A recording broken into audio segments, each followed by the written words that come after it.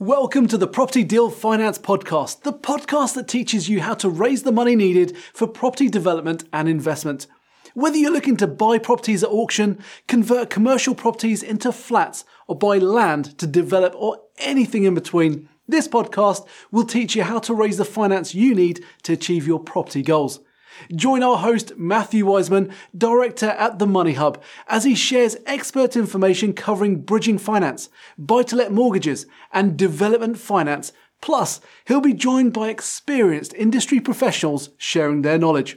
So, whether you're an experienced property developer or someone just starting out, this show is your roadmap to help you make money from property. Hello, today we're talking about how to buy properties at auction. So this is a type of area that we work a lot in. So today I just want to go through some key points all around how to buy properties that are for sale through auctions. So the structure of today is going to be, we're going to sort of have an introduction to the Money Hub, which is I'm the director of. We're going to go through type of auctions there are. So you've got the traditional method and the modern method as well. We've then got the different sort of prices that apply at auctions, key features of bridging finance, which is commonly used to buy at auctions, example of how bridging finance is used, and key points to consider before making any bids. So let's just sort of start off with, say I'm Matthew Wiseman, Director at The Money Hub. We are an FCA authorised mortgage and finance brokerage, covering both regulated products, which is for people's homes, as well as non-regulated products, which is people buying properties as a business to make money. So we will cover all types of finance. We do the residential mortgages, plus we do the buy-to-let mortgages, the HMO mortgages, the multi-lets, bridging finance, development finance, commercial mortgages. And this recording obviously has been done on the 14th of December. And obviously any information that I provide here may change over time. But let's sort of start with, how do you go about buying properties at auction? And first of all, what type of auctions are there? So the traditional auction that you have is a traditional property auction is if you do put your hand up and you win the bid, you will put down a 10% deposit there and then, and you exchange on the property there and then. You then get 28 days to complete on the transaction. So it's very sort of quick and you commit on the day of winning the bid. The other type of auction property is what they're known as the modern method auction. So here, if you do win the bid on the property, you will pay a reservation fee, which is typically around sort of 5%. You then get 28 days to actually exchange on the property. And then you get a further 28 days to actually complete on the property. So they're the two different types of auctions that we come across. So when you go to look at properties that are for sale through auctions, you'll see a guide price. So this is a price that has been put together with the sort of seller, the auction house, etc. And they've obviously looked at properties that have been sold in auctions previously, properties that are for sale on the market of similar sort of makeup, similar condition, etc. And that's kind of how they get to this sort of guide price that they can put on this property. It's also linked into the reserve price. So the reserve price is not actually disclosed, but this is a price that the seller will say, I want the property sold for no less than this price. So this is a minimum price that the property can be sold for, and it will be within 10% of the guide price. And if this figure is not reached, the property will not be sold. And then obviously you get the sold price. Now this is a winning bid price. And this on average tends to be within 15 to 25% of the guide price. So if you're considering buying properties at auction, it is certainly worth, factor in kind of what would your budget be if you went up to 25% above the guide price. Would the figures still work for you there? Have a good run through the numbers before you go to any auctions and certainly start bidding. So as I sort of touched upon already, people use bridging finance to buy properties at auction, typically because it's a struggle to get a traditional mortgage through in place because of the sort of timeframes in place. It's certainly with a traditional auction where you've got 28 days to complete. So with bridging finance, one of the key features of this is speed. You can get a property completely purchased within that 28-day mark. And also bridging finance is very bespoke.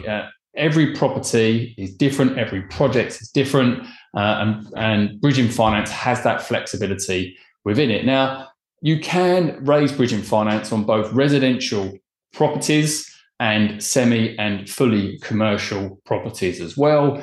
And really, no matter what the condition is, if it's uninhabitable and in poor condition, bridging finance will allow you to purchase it. They will lend against that type of property. And say, when I mentioned, obviously, bridging finance is quite bespoke, to give an example of that, you may want to buy a property at auction that's currently commercial type property. And the idea is to buy it, and then you want to change it into residential flats possibly. So bridging finance would allow you to sort of do that. They'll be comfortable with that. Or you may see a house that's for sale and you see the opportunity there to purchase that and maybe turn that into a HMO. Again, bridging finance, they're comfortable with that, whereas your traditional lending, they don't like these sort of changes to the asset, etc. Typically, bridging finance is £50,000 plus, and typically you can get, say, up to 75% gross on the sort of purchase price when looking at buying at auction.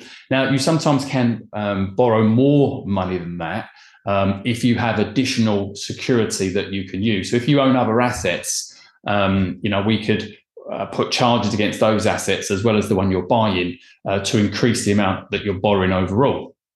Now, with a lot of properties, because there's a lot of works due to be done on the property, a lot of refurbishment works, etc. Some developers will choose to, or have the facility themselves personally to pay for these refurbishment costs.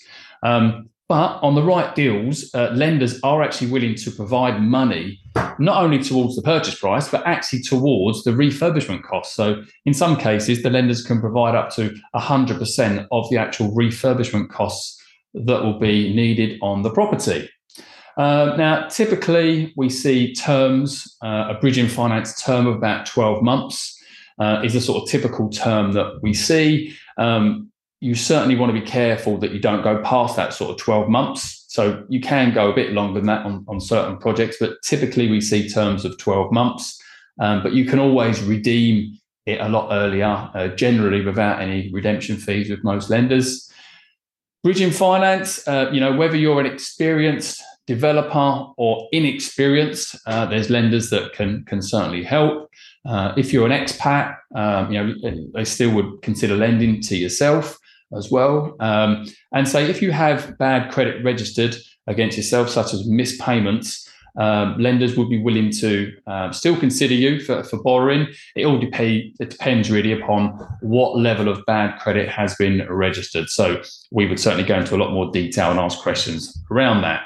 And certainly once you as a borrower gets established with certain lenders, if the projects in the past have worked really well, you can sometimes get reduced rates on repeat clients, etc., offered with lenders. So they're the sort of key features of bridging finance, and hopefully you can see that it can be of real benefit if you kind of can use these products, understand them, and it can be a real good benefit and allow you to maybe, if you do spot an opportunity, to proceed with that, really. So let's just take an example of how bridging finance might work if you was to buy a property at auction. So let's just say the purchase price is £200,000. In this example here, the lender would give a gross loan of £153,000. So that's about 76.5%. Now, the way in which bridging loans work is you get the gross loan. So that's the maximum exposure that the lender wants to yourself on this deal. So £153,000. But then that is what the gross loan will be over a full 12-month period. So you kind of then need to start working backwards now. So in this example, the lender would have £3,000 worth of lender fee. Now, with the majority of bridging loans, the monthly payments are actually rolled into the loan. So 12 months worth of payments have been factored in to that gross loan figure of £153,000. And there's also a lender legal fees as well of £900, again, included in the gross loan. And this is over a 12-month term. So if the maximum the lender wants to borrow is 153,000, you then start deducting the lender fees and 12 months worth of payments, etc., and the lender legal fees. So the actual amount they're going to release to you day one is 133,400.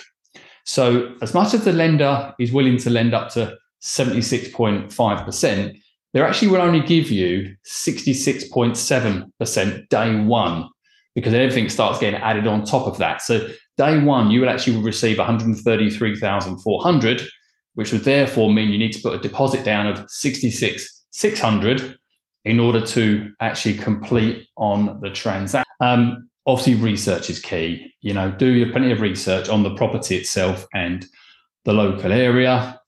Be fully aware of all the associated fees, including the auctioneer's fees as well. With every sort of bridging loan, have a clear exit plan in place. Yes, you're going to use this finance to purchase the property, but what are your plans then? If you're going to refurbish it and add value, so then once the project's complete, what will you then do? Will you be selling the property and that's your exit plan? Okay, great. What will be the final sort of sale value, etc.? If you do intend to keep the property long term, which some people do, you might be looking to therefore refinance it onto a buy-to-let mortgage. So that buy-to-let mortgage, how do the figures look? Is the rental income going to be enough for you to remortgage onto? Will it allow you to raise money to take some of your money back out of the property as well? So again, just have a clear exit plan in place. And sometimes they have a couple of options, really. It's certainly key, really. Have a contingency in place. So if the project overruns on cost, have you got sort of safety nets around you of money that you can tap into if needed?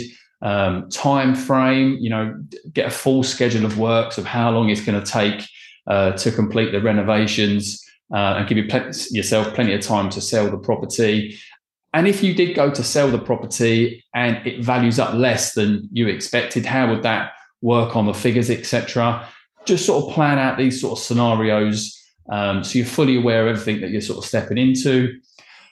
Fully read the legal pack, get advice on that. And I would certainly say, get a real sort of professional team around you that you have researched, that you're confident in their ability. These might be people like a contractor, for example, your finance broker, a conveyancer that you intend to use, architect, for example. It's key to have a real professional team around you who you can confidently get a good advice from.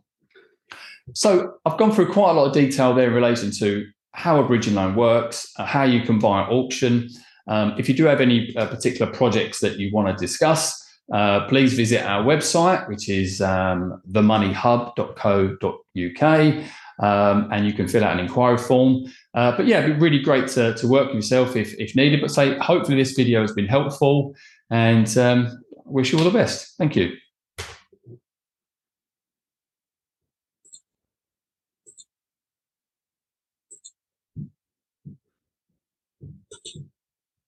If you'd like more information or have a property deal that you'd like to discuss your finance options for, head over to our website, themoneyhub.co.uk, where you can submit an inquiry form and schedule a callback.